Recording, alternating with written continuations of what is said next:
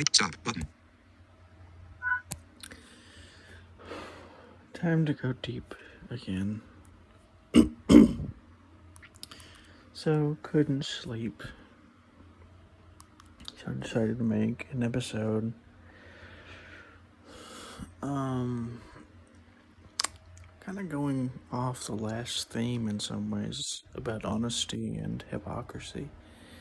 And it's something that I have known about and have been dealing with for 7 years now. More than that, even, really. But it really came home to me about 7-8 years ago, and I still haven't really dealt with it.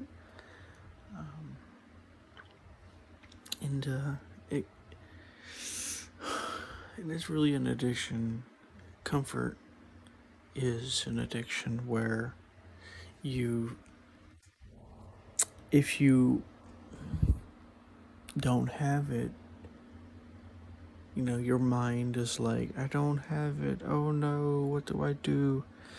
But if you do have it, it's, oh yay, and what I've noticed happens is you become, it almost feels like your mind submits to the comfort to such an extent that you can kind of like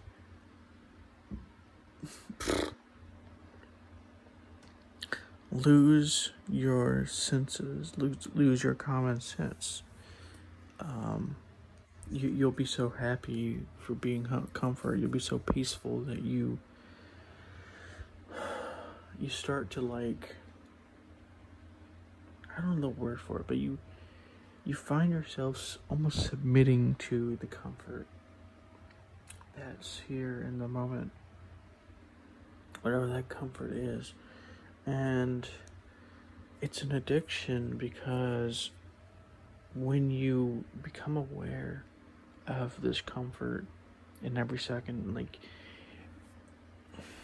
what comfort likes to do, what the mind likes to do, at least in my case, when it comes to comfort especially, is once it becomes comfortable, after a while it becomes less aware, it becomes more unaware.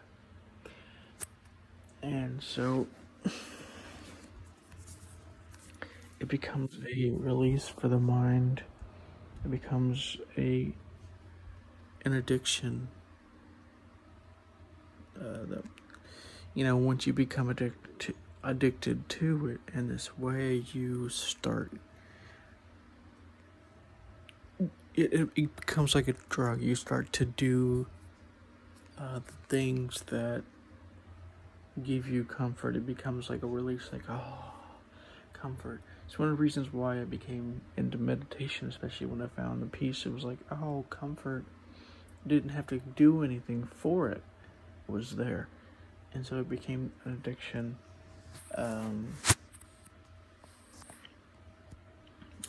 Slowly has been fading away. But it's hypocrisy because I've been, talking about how comfort is not the end-all be-all, and it also causes problems. Knowing full well that I am enamored with comfort, and it has become an addiction to such an extent sometimes where if I were to choose between two options, but those two options being, speak up to somebody and risk alienating them or, being hurt or rejected by them, or to not speak up and remain in comfort. And now I'm not arguing to speak up and get alienated, but this simple-minded understanding is too simple. And when you have a simple-minded understanding and explanation, you find yourself like, oh no, I need to get more comfort. I don't feel secure in myself if I'm not comfortable or whatever. It's just like it's a drug. It's people always talk about how drugs are harmful and you shouldn't do drugs and all this stuff. But there are things out there that are more powerful than drugs, that are just as addictive as drugs, because they're not seen as drugs, they're it's allowed to kind of escape under the radar. One of those things is comfort. One of those things could be, in your case, it could be money, because you getting money is seen as a good thing, especially in this capitalist society that we live in.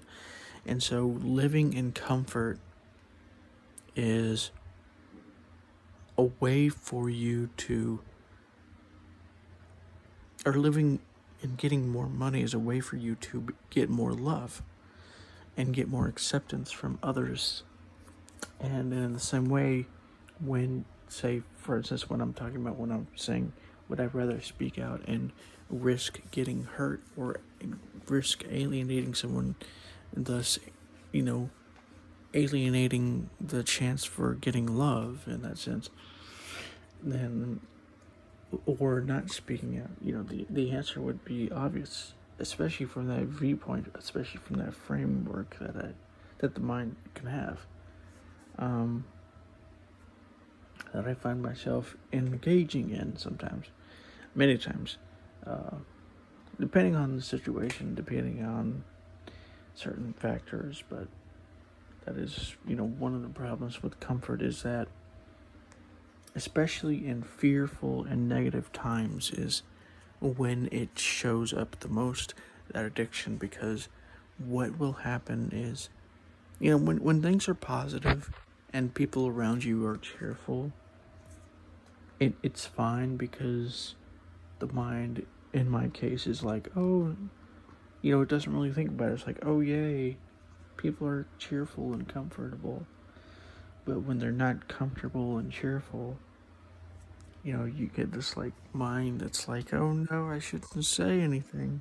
I shouldn't speak out of turn because I don't want to bother anybody. I don't want to, cause anybody any distress. I don't want to get hurt myself. So I'll just stay in the corner.